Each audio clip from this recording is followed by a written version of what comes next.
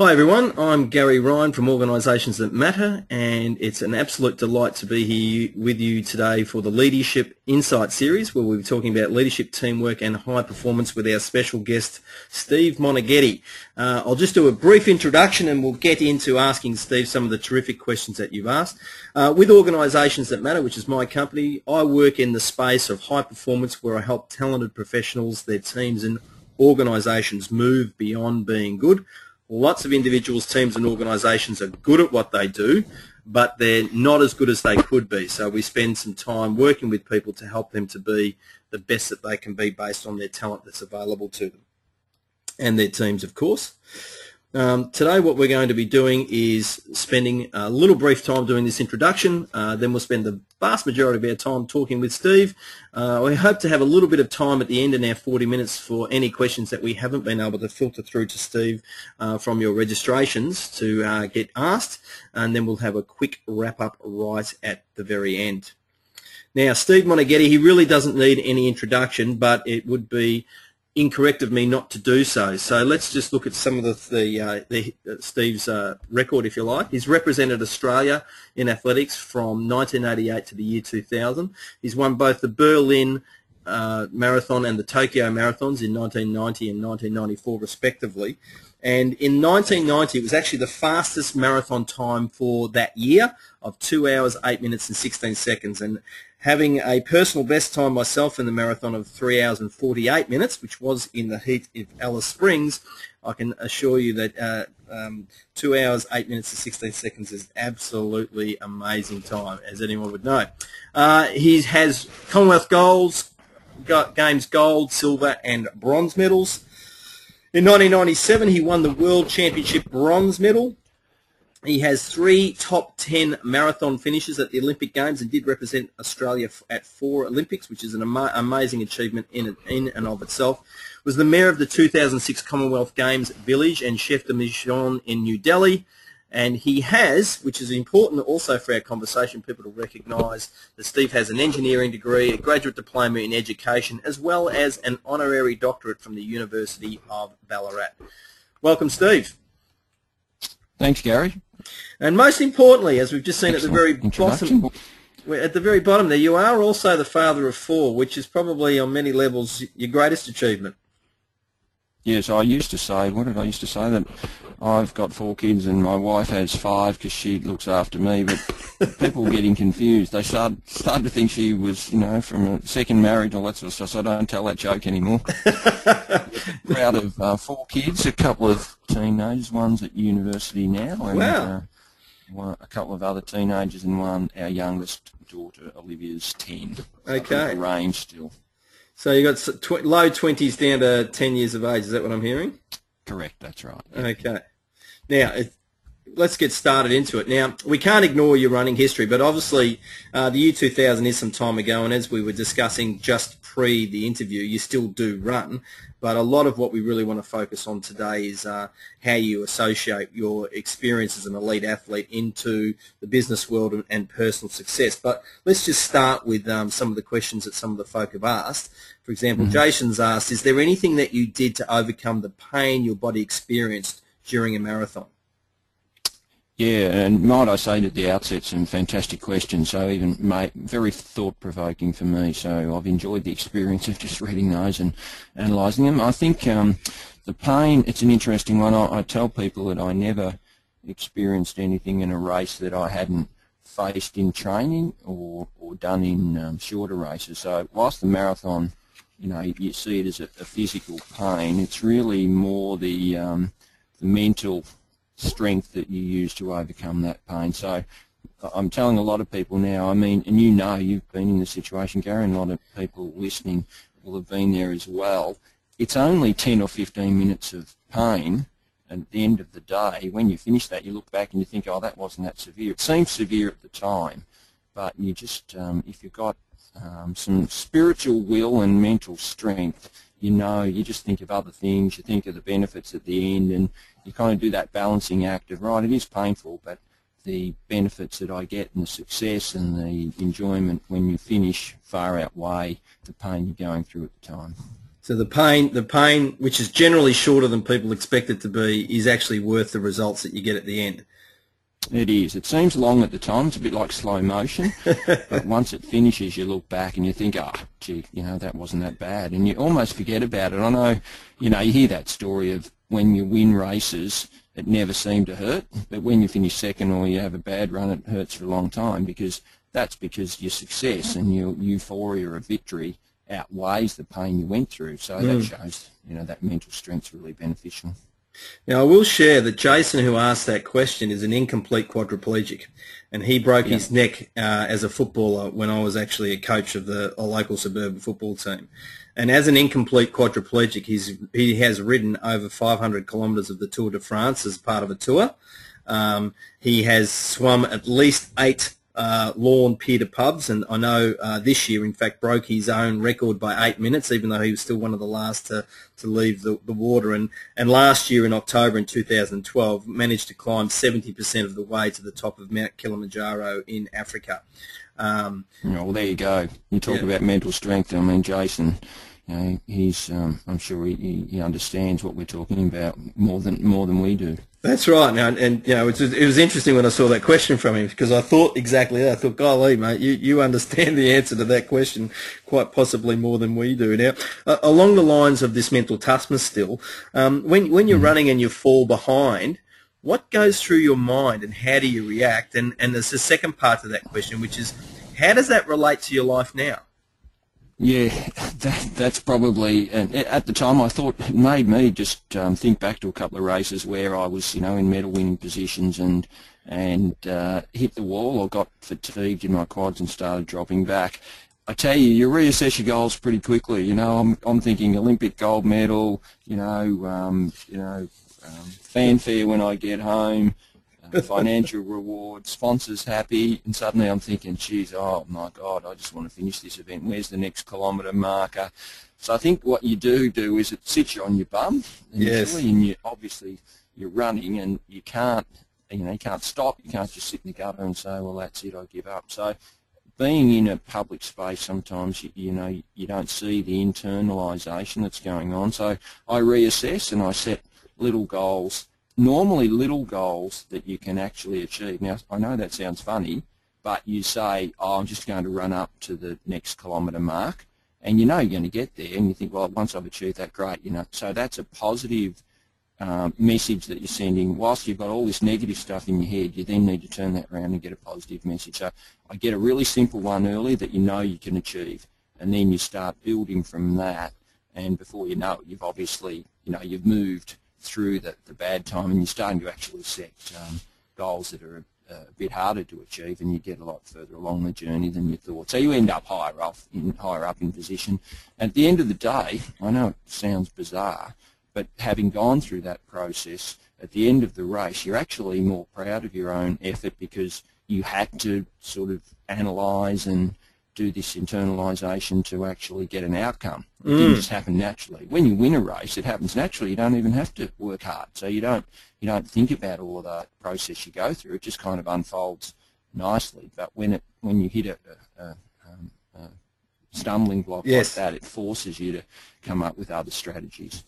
So in line with that, I'm assuming that you'd go in with a race plan. And then this would happen. You're falling behind, so you got to reassess. So I'd be interested to know, with regards to your race plans, how often were they?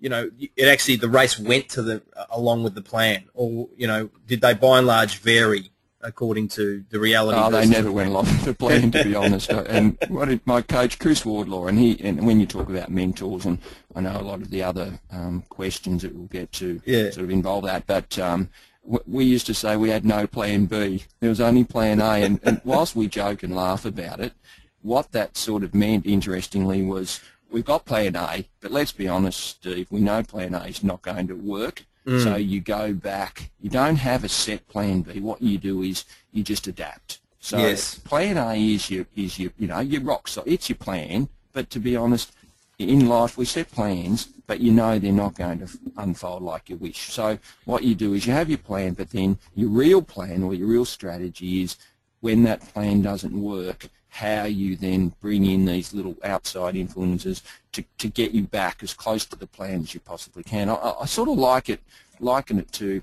a marathon, and you're running down a wide superhighway, and then you get distracted and you get taken off on a branch, and it's rather than continue on that branch, you actually then have to do some change up to get you back on the superhighway, or get you back towards the superhighway, and you keep having those little diversions along the way. And if you keep going on the diversion, obviously you get way off track. So you've got to have those strategies that get you back onto the highway that you want to be. So really, that adaptation, the ability to adapt in the race, so to speak, is actually a skill that people need to develop over time to create the success that they desire in anything in life. That's right. Yep. Yeah. And it won't happen. You have to practice it, and yes. That's again, I practice it in training, and you don't do it completely in training, but you take little steps so that when it happens, it actually happens it doesn't happen any different, Gary. This is what people need to realise, that the little steps you do in training, or just little examples you do in life, when it actually happens in the public or environment, or in a big decision, the steps aren't any different. They're just bigger and more important. So you've got to understand that the essence of what you're going through is the same. It's just exaggerated because it's more public, it's in a bigger forum, it's the Olympic Games or some environment like that. But the strategy itself, still in its minor form or its micro form, is the really important part. And it just reinforces that point you've already made, that you've never done anything in a race that you hadn't done in training, which includes the adaptations.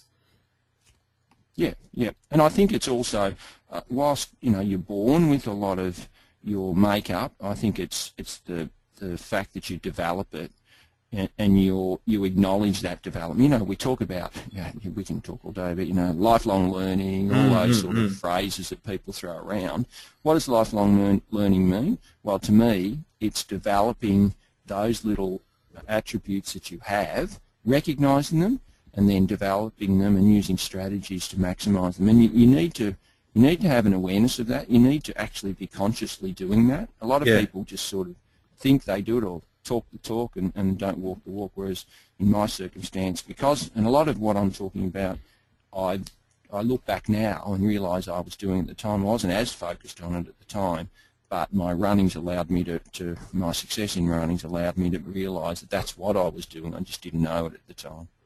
Look, I'll just reinforce that. You just said that recognising and developing your attributes. So we're all born with some special attributes.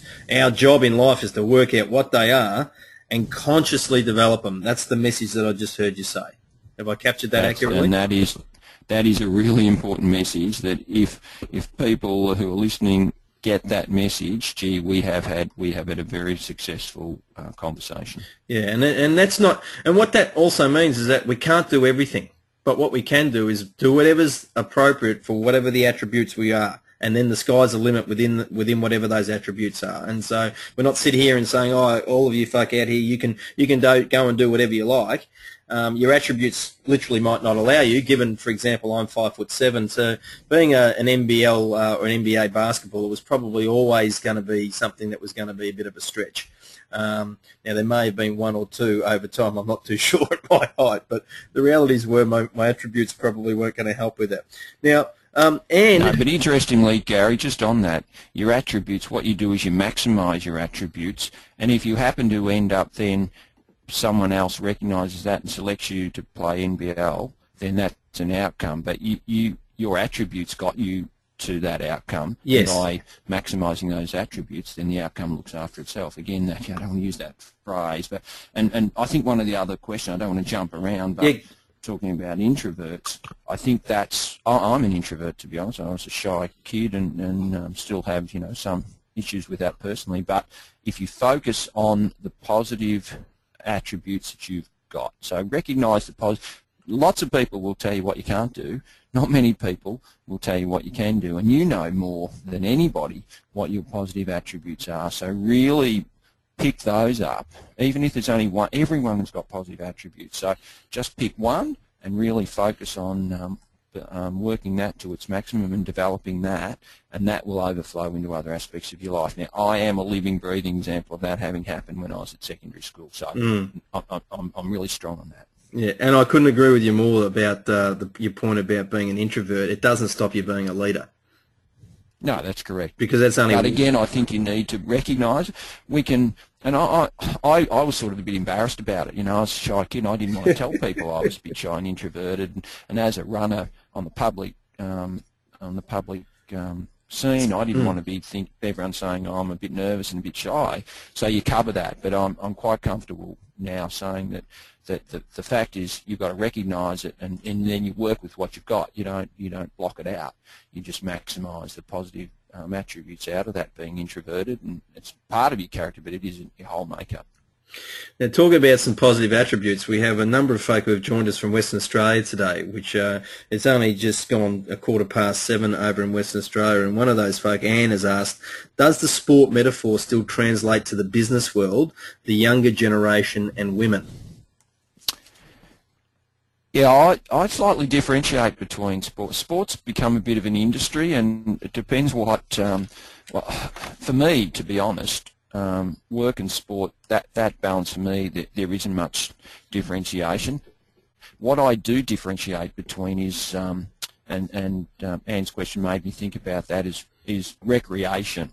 So I now differentiate because I think sport has become so much a part of our culture that it's almost become an industry within itself. So and can be a business. It can be there's professional sport. We've all got a bloody comment on a sporting situation because it's so heavily scrutinised in the media. So I actually separate sport and I break it up into what I call recreation, which is a completely distinct area, and I think a really important part of life at the moment because we are so busy and so overcome with technology that I think recreation as opposed to sport is something that we need to think about and focus on. Our own recreation is really important in our life at the moment. I'll just, I know Anne does a lot of work in helping people with their mentoring programs. I might just see if her microphone's available. Anne, are you there with us? Just checking. Just give you one more moment, Anne, if you can, if your microphone's working. Okay, I can't. We're not hearing Anne at the moment, so I just thought we might have picked up a comment from her if there was. Now, we've also got Malcolm, who's actually also in Western Australia, who's asked, what's the one characteristic that you see in people that tells you that they're an achiever/winner? Yeah, it's interesting. I look at different attributes. I don't know if anyone would say this one, but paying attention and being able to focus on a task. So I actually look at, I probably, I meet lots of people, and I probably look to that as being a really important attribute to someone who will really engage with me in a conversation. So not just talking about themselves, not getting distracted, not being on their, tweeting or doing something on their phone, but is really engaged in a conversation, but then also can show me that they've got some concrete learning out of that whilst we're chatting and they're really focused on our conversation, they then provide some good outcomes or some challenges to me in the conversation. It shows to me that they've absorbed it, they've listened, they've absorbed it, but they've also thought a bit deeper. They've gone to the next level of the conversation and set me some challenges or really allowed them, their own mind, to work at a different level. That's fascinating because, interestingly to me, those attributes sound aligned with being an introvert. People, right, okay. That's probably why I relate to them. That maybe. I mean, they're natural preferences for introverts to be able to pay attention and to be able to focus. I mean, they're attributes that come with introversion. Right. And I just think I'm really big on communication at the moment, and I think we've got a bit lost into the art of true communication with the listening and actioning your listening, rather than we've become so reliant on using communication and media for other people to do for us. We almost sort of take the information on board and then select someone else to do the task that we've chosen to do rather than do it ourselves. So I like to think that a person can be a bit multi-skilled, can analyse the situation and then act on it using their own capabilities rather than relying on someone external to do it for them. Yes. Maybe that's why I'm a marathon runner. Maybe, but I mean, we're all more than one small set of attributes. But by the way, I assume you may know this, but our audience might not, that the research clearly indicates that introverts can behave more like extroverts than extroverts can behave like introverts. Right, yeah, no surprises there. There's no surprises there. Now, Jock asks, how do you determine that performance is high? Yeah, it depends. In my own situation, I've been able to probably translate a little bit from my running, but I look it up. I set my own personal goal, so I don't know. You can analyse it against benchmarks set by other people, but I would always go into a situation where I would set my own performance levels. So I don't know how anyone could measure what's high, medium or low unless they've set the benchmarks themselves. Now, then you then compare that to external benchmarks. So what I would do in it, without using running as an example, but I would say, okay, a good result in this race is, say, a time that I'm setting myself. Now, if that happens to allow me to, if I achieve that time, but I finish 5th in the race, then I have to actually go, okay, maybe my personal performance levels aren't realistic to public because I didn't win the race. So then I have to reassess them and I go, okay, I might need to look at my own performance levels and adjust them to suit what's happening publicly. Some people will do it the other way around. They'll go, well, gee, what's the winner of the race or the best in the world doing? I think that's a really hard position to start from because you're probably going to be severely disappointed if you start at such a high level. So I work it the other way. I go set your own benchmarks and see where that sits you and then reassess those because you can actually control your own benchmarks. You can't control what other people are doing. So I kind of start with your own, look to how that sits in the scheme of things generally within the workplace or within your competitive environment and then reassess that, being able to control the situation that you're in. So let's just talk a little bit longer, Steve, about that in relation to the workplace. So a team, because we tend to work in teams these days, mostly. So a team would sit down and look each other in the eye and say, look, based on the talent we've got around this table or whatever it is, this is what we think we can do. Then go externally to see what's going on and compare and adjust if necessary. But actually start with the folk around the table saying, let's have a look and ourselves assess the talent that we've got as it relates to whatever goal we're trying to achieve. Or we're setting the goals according to the talent that we've gotten. Now, I know from my experience, I reckon a lot of teams don't do that step. They actually don't sit around and have a conversation about how talented are we. And if we haven't got the talents that we reckon, go on. I think the thing, and I've never really thought of it like this, but it came to me. Everyone knows this, and I'm thinking it's so obvious. How come I couldn't have ever imagined this? But this question sparked in my mind the fact that when those people are sitting around in the room, if the collective outcome is not greater than all the individuals, then you're doing something wrong. Because that's what a team is. I've worked that out. A team is now, whoops, someone wants me. I'll just get rid of that one. So I worked out that that's what a team is.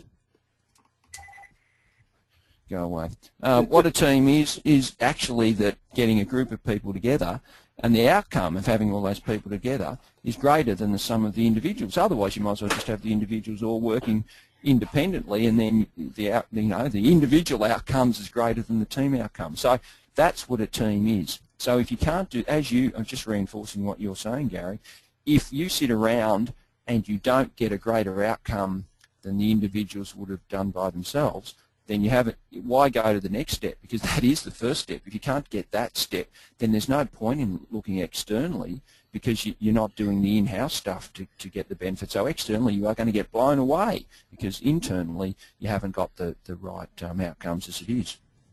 Now, feeding on from this part of the conversation, Dennis, who is in the United States of America in Florida, has asked that obviously marathon running appears as an individual support as there could be. How important was your support to you, and in what ways? And probably how might we relate that to your life post elite sport? Yeah, and this is I don't have a problem with this, because whilst I do the public running, you know what's really important about having a support, and I don't like the word support, because support, it's like they're propping me up, and I don't like that from its innate suggestions. What I refer to is having a group of people around you with specific talents. So I get injured. I can't fix my injury, so I need the best physio I can get. And I had the best physio, I had the best coach, and I had the best support crew, you know, getting my food ready. And what all that does, so they're not propping me up.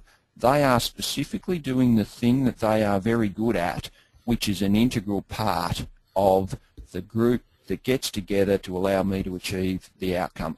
I'm one person, but I need that group of people to work with me to maximise the outcome from my run results. So whilst I've got the ability, I do the running, all of those components need to combine to get one united outcome. And you know, the most important thing is it allows me to focus on one thing. Yes. Go in a race and run. And that is all I need to focus on. I don't need the distractions of all these. Imagine I'm halfway through a race and I think, oh God, my dog's at the vet. I wonder if the dog's died. I had to put. I mean, that type of thought process halfway through an Olympic marathon is something that will affect the outcome of my result. So I need to have a support person that's my wife, who looks after that aspect of the family. And I know when I stand on the start line, all of those people who have done their roles in preparation have allowed me to just be 100% focused on the task that I've got, and that is to run a marathon to the best of my ability. There are enough variables that will happen in the race. I want to make sure that I can deal with those without having the distractions of other things on my mind.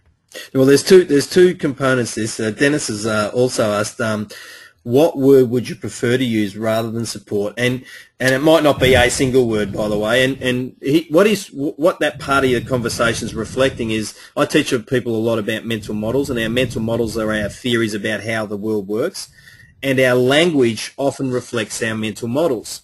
So you've just said that mental model of the word support doesn't work for me. That theory doesn't work because I don't see it that way. So I suppose, what language would you use that fit with your theory of how it does hang together?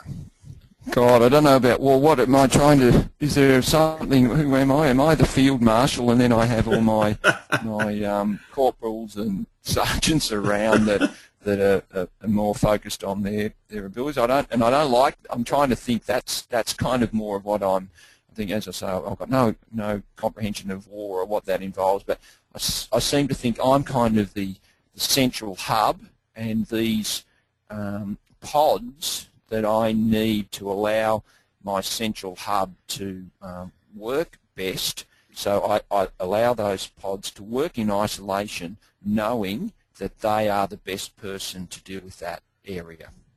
Well, I'd wonder if the word you're looking for is you're a team, and that it just happened to be that the team was focused on optimising your talents.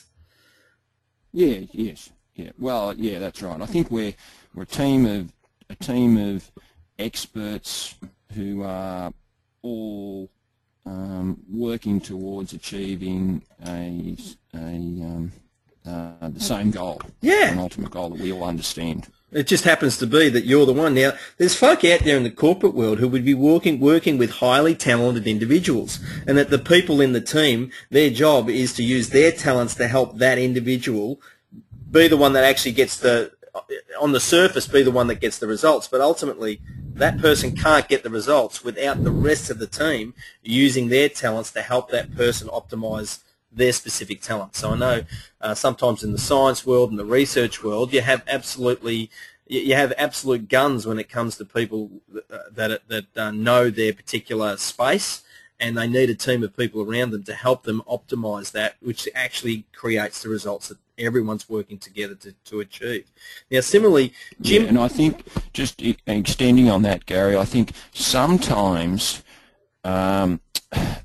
those field experts have to actually compromise their efforts for the benefit of the team. They can be so good at their task that if they were to really push their case, they could overrun the actual outcome in just their specific field. So they've almost got to, and that's where communication and understanding of the ultimate goal is really important, because they may, in situations, need to pull back, because if they have so much input, they might dominate and reduce the actual team benefit to achieving that ultimate goal. Now, I know that sounds a contradiction in terms, but that's a real gut feel, a real understanding of the ultimate goal that's important for the team.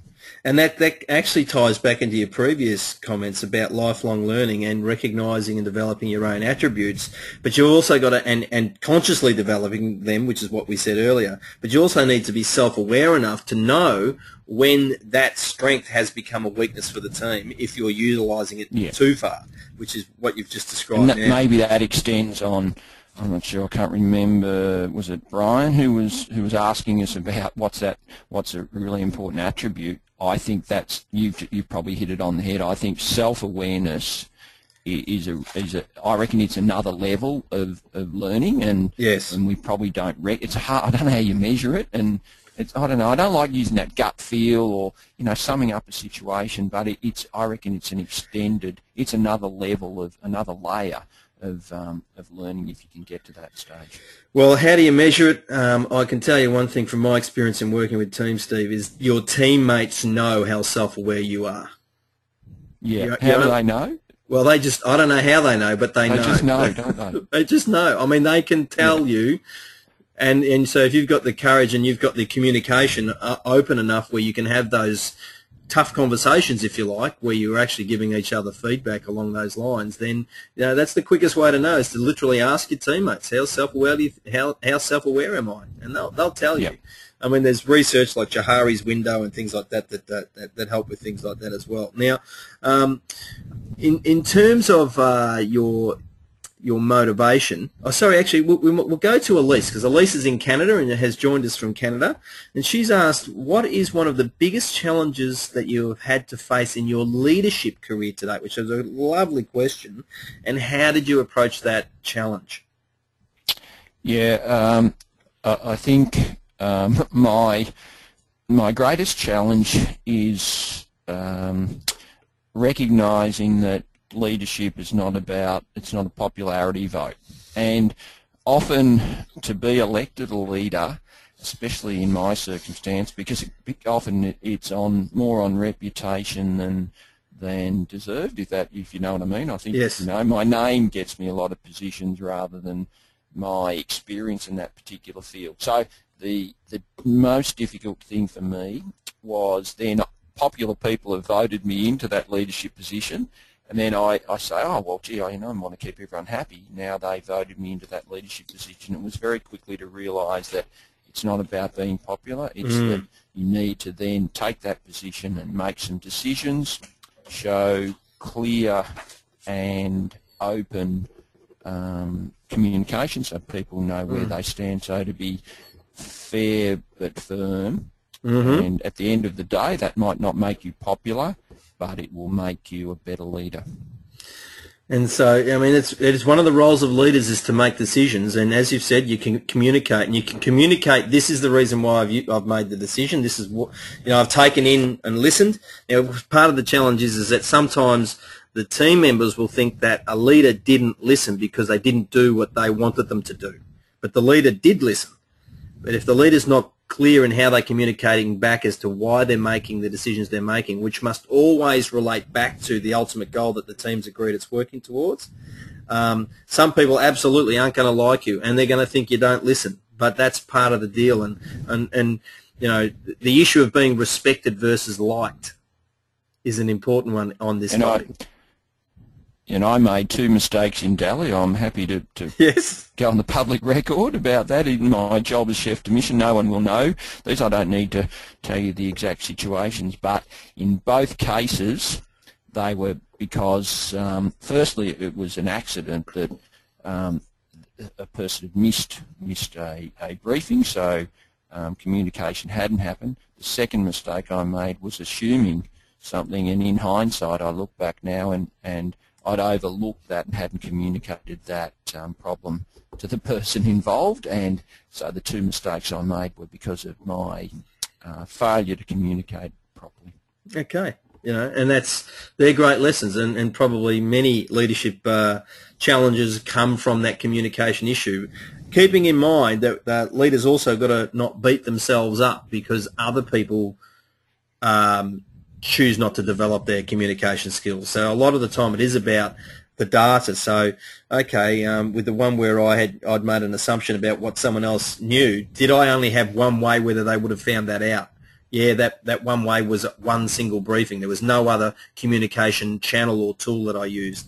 I probably need to learn from that and have multiple channels of communication for important messages. So it's not just a briefing. It might be a memo or an email, or it might be a text message, or something goes on a social media site, or whatever it has to be, so that there's multiple ways and chances. And maybe I needed to have 3 briefings instead of 1, et cetera, as ways of trying to do that.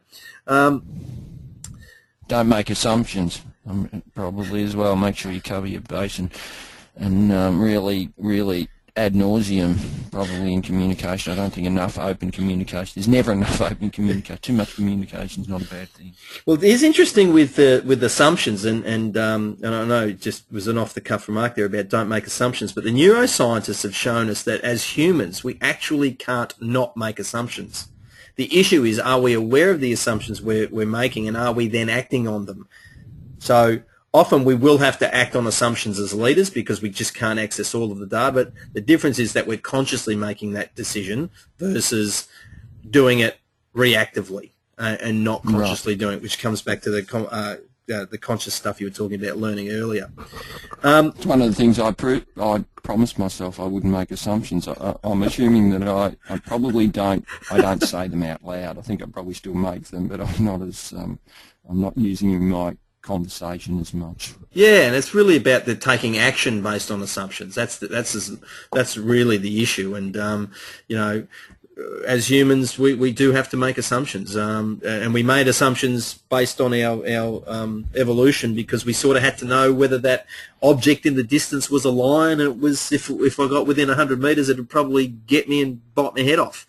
So it's actually a protection tool, and one of the challenges is that we have these assumptions to protect us, but in the office world and the business world, we don't really have lions running around the corridors, so we do tend to make a lot of assumptions that are really based on very limited and often false data. And that's what, again, comes back to that self-awareness and being aware of these things. Frank's interested to know, what strategies have you used and found useful to overcome feeling mentally fatigued, stale, and generally lacking motivation? There were a few other folk that had questions about motivation too.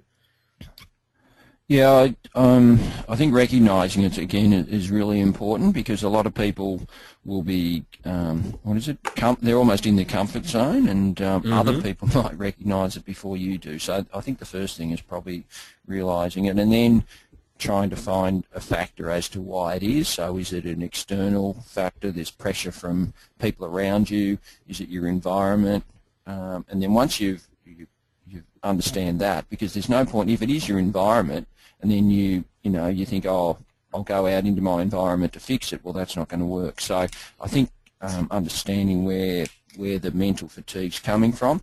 I think, what's it? I don't want to keep quoting sayings, but if you do the same thing, you get the same result. So I always would think, take a risk, do something different, and try and do that outside of your normal environment. So something you've wanted to do, take on a challenge. Hey, you want to learn a musical instrument? Well, take steps into doing that, because I think that it'll appease a bit of that something in the back of your mind that you've wanted to do, but it will also put you out of your comfort zone. So I'll just change the environment up. And whilst you might not end up, being in the Philharmonic Orchestra or the Australian Musical Orchestra, you will have just given yourself a bit of a change-up, which I think is really important. Things like music for me, some reading, music reading, actually Rolling Stone, stuff like that. And the other thing that I would always go to is spending, because I'm an introvert probably, spending time just outside outside of that environment, in your own space, having a power nap, bit of, not meditation, but just spending time sort of clearing your mind. That worked really well for me. So a power nap is something that I actually had in my training as a part of my training, and I really found that really helped my mental fatigue and my motivation, having little power naps along the way, because it just seemed to physically fire me up, but it also allowed me to sort of have a bit of a break in the world. You know how world, you're on the roundabout, and you just need to have a break and sort of contain your own thoughts. It almost was like a dumping for me. I'd go to an environment that I could sleep, relax, and I'd dump a lot of the information overflow and all the things on my mind, and I'd come out and even doing the activity again, I just seemed to have a different mental approach and a mental attitude to that exercise once I'd had that break. And what's powerful there is that you've actually mentioned there, Steve, that you planned to re-energise through a power nap in this instance. And, it's really interesting with Frank's question. If you're feeling fatigued, whether it be mentally or physically, that's probably telling you that you need to rest. And in our fast-paced world, people can resist the need to rest when actually that just becomes a vicious cycle if you don't do it. And we need to listen to our bodies. Just on that, Gary, interesting, you've mentioned the word rest, and I probably mentioned it myself. I've changed. I don't use rest in anything anymore. I use even in training and in programs I set for people, I call it absorption time, because it allows you to absorb, because you're not really, I don't think you're resting. What you're doing is you're having a break, and you're stopping and you're changing things up, or you're just absorbing where you are in the world, how things are. So it's like a kind of a reassessment moment. So I don't think you're resting. I reckon resting's the wrong word. I think we all know, we understand what the outcomes will be, but don't think it's not technical. I don't reckon it's resting. Well, there you go.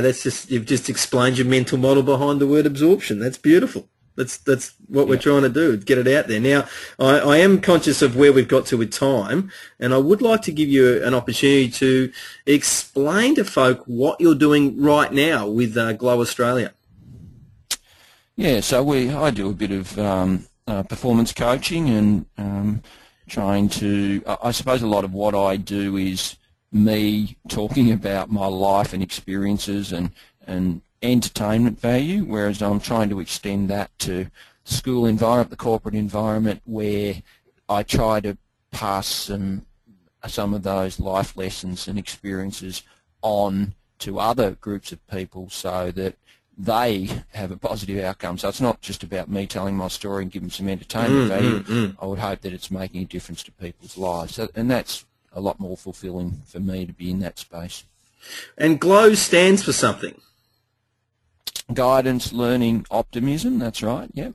Yeah. And that's kind of, I suppose, we talk about inner glow, not outer show, and so it's a bit more of self-analysis, looking at your own values and just where you're sitting in the world. And, I think we probably don't, we don't reflect enough. As you probably gathered from this conversation for the last 45 minutes, there are a lot of things I think that people can do differently and in a more positive way to get some really good outcomes. And whilst I'm an introvert, and used to think I'm pessimistic, I'm sensing and I'm actually a really positive person, and I give a lot of faith, and I really enjoy seeing people develop and use their abilities to allow us to live in a better community. And I think we underestimate how important human nature and how in control we are of human nature and what a difference we can make to the people around us.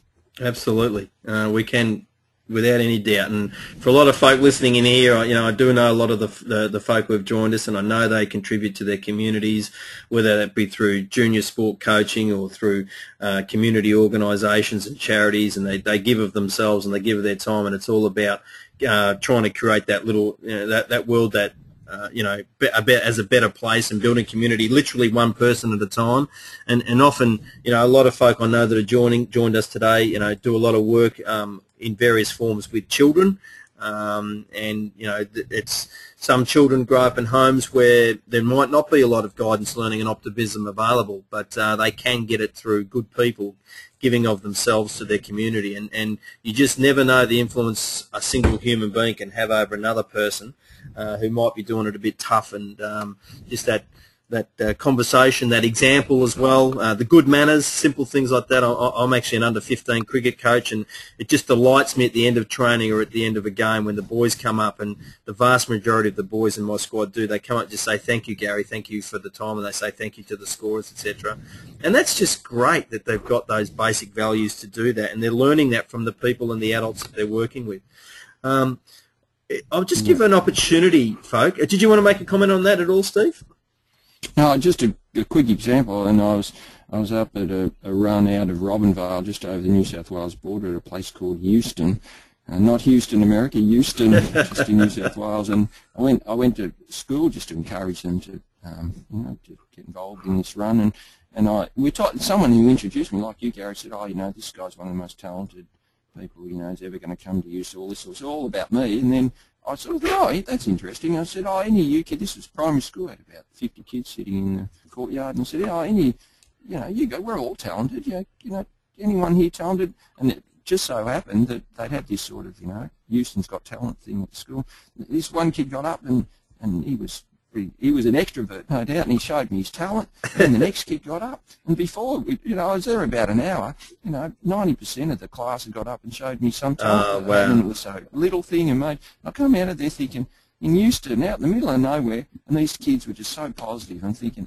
what a great experience. And I came out of there feeling so enthusiastic and so delighted that these kids were our future, and they've got so much positive energy, and they were so engaged. It was just unbelievable. And it was all about me going in, doing them a service, and I came out thinking, those kids have done me a service. Absolutely. And you know what I love about that story too, Steve, is the first kid. And this is, I think, is a big leadership lesson for people, that the result was 90% of kids got up and showed you there's talent. But, if the first kid didn't do it, you just wonder whether it would have ended up happening. And that courage to be the first, which is often a leadership attribute, that courage to take a risk and be vulnerable, to stand up. But the ripple effect of that, from an optimistic point of view, can just be amazing. And often these, that kid might not have realised that was a ripple effect that he or she had made to the rest of that school group. So, that's just a wonderful story that illustrates the power and the importance of, in this case, being a leader in a moment. And I call them leadership moments. Like that kid was a leader just for a moment, but the ripple effect was just so huge that someone like you walked away feeling just awesome. How cool's that? Yeah, exactly. Yeah. Now, I'll just give folk an opportunity, if there are. I know we have gone a little bit over time, but people aren't dropping off, so I'm assuming they're pretty happy to keep talking, and we probably shouldn't go too long. But if there's any extra questions that we haven't answered that folk would like to ask, here's a quick opportunity to type them in, and we'll give Steve a moment to do that. And if you didn't see it, I should, while you're just thinking about that, if you didn't see it, you can go to www.glowaustralia.com.au if you would like to engage Steve and the team at Glow Australia to come out and do some work with your organisation. So we'll give you that opportunity. So again, if there's any folk that have got some extra questions that we haven't answered, feel free to type them in. I'm just scanning through the list here at the moment. It's looking... People may be madly typing away. I did notice a couple of what would I do differently if I had my life over again. I'll tell you what I would do. I'd take more pictures. And I'd get a mother or a father who had fast twitch fibres rather than all those slow twitch fibres that have made me a marathon runner. I don't know if I can pick my mum and dad, but that'd be handy. Would have been a sprinter rather than a marathon runner. Well, at the pace of which I have run my marathon, Steve, I have managed to take a camera around with me and take photos. So,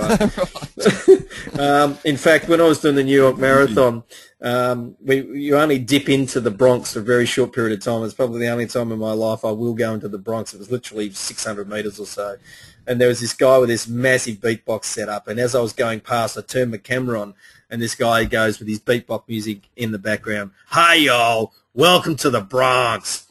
And I managed to capture that video footage on my little camera while I was running. But I suspect he was actually in focus with my running. I suspect if you were running by with the camera, he wouldn't have been in focus because you would have been going twice as fast as me.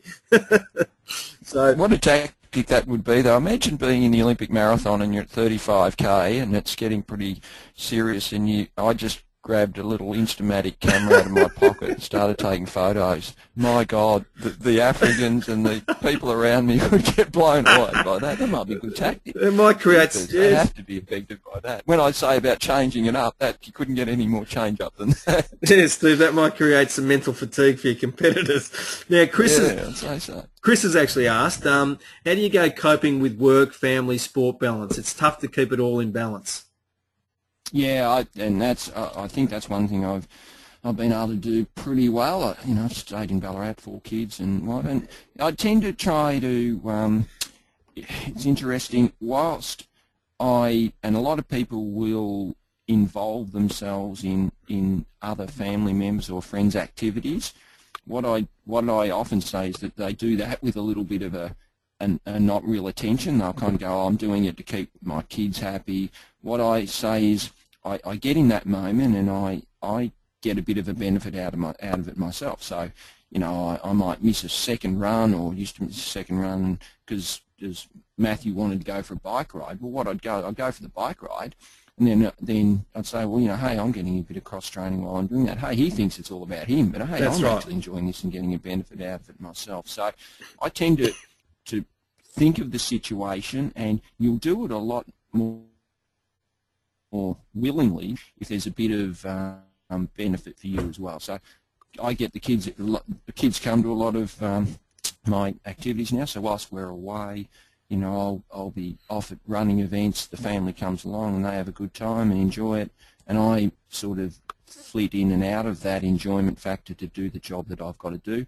But when I'm within their space, I really unwind, relax, and make sure I'm in the moment. So I think that's a really important thing. You can talk about life balance as if it's, I don't really want to talk about life balance because I don't want to fit in. I want to be a workaholic. I don't really want to, but I have to go and spend time with my kids. I have to go. Don't have that attitude. Embrace it and sort of see the benefits. If it's work, if you're a workaholic, well, think of the sort of little work benefits that you're getting while you're recreating or while you're doing some other activity with family and friends. And about being in the moment, as you said. Strange answer? No, not at all. I reckon that works pretty well. Interestingly, I'm honest, I don't mess around. Well, Steve, that also goes way back to your very opening comments about adapting. I mean, your little story there about being on the bike ride instead of going for your run, where you're adapting and saying, well, that's actually a form of cross-training for me. I mean, that's reinforcing the very initial message that you had about being able to develop that skill to adapt. And when you get this, you can do that to help you with life balance. And one of the things I tend to do for folk, because I do have a program where they get to determine what life balance means for them, is that that life balance shouldn't be judged over a day, a week, or a month. It's best to judge it over a year, so that you're not feeling under pressure to try and cram life balance into a day, because that's just not going to work.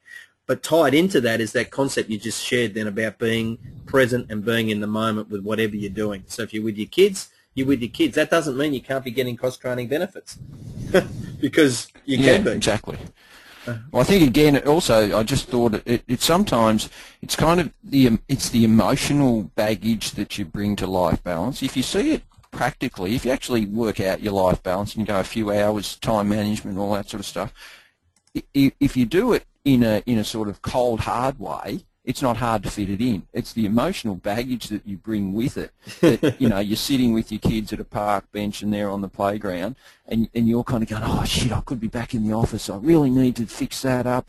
that's that emotional baggage that you bring. Whereas if you just take that emotion out and you go, here I am at the park, it's a beautiful day, my kids are fine, I'm relaxing, I'm breathing in good fresh oxygen, I'm having a good time, that's a really clear and brutally honest great experience. But if you override that with emotion, it'll cloud the enjoyment of that experience and the focus that you can get at that time. So I reckon emotion clouds reality sometimes, and in life balance, I think that's an important factor.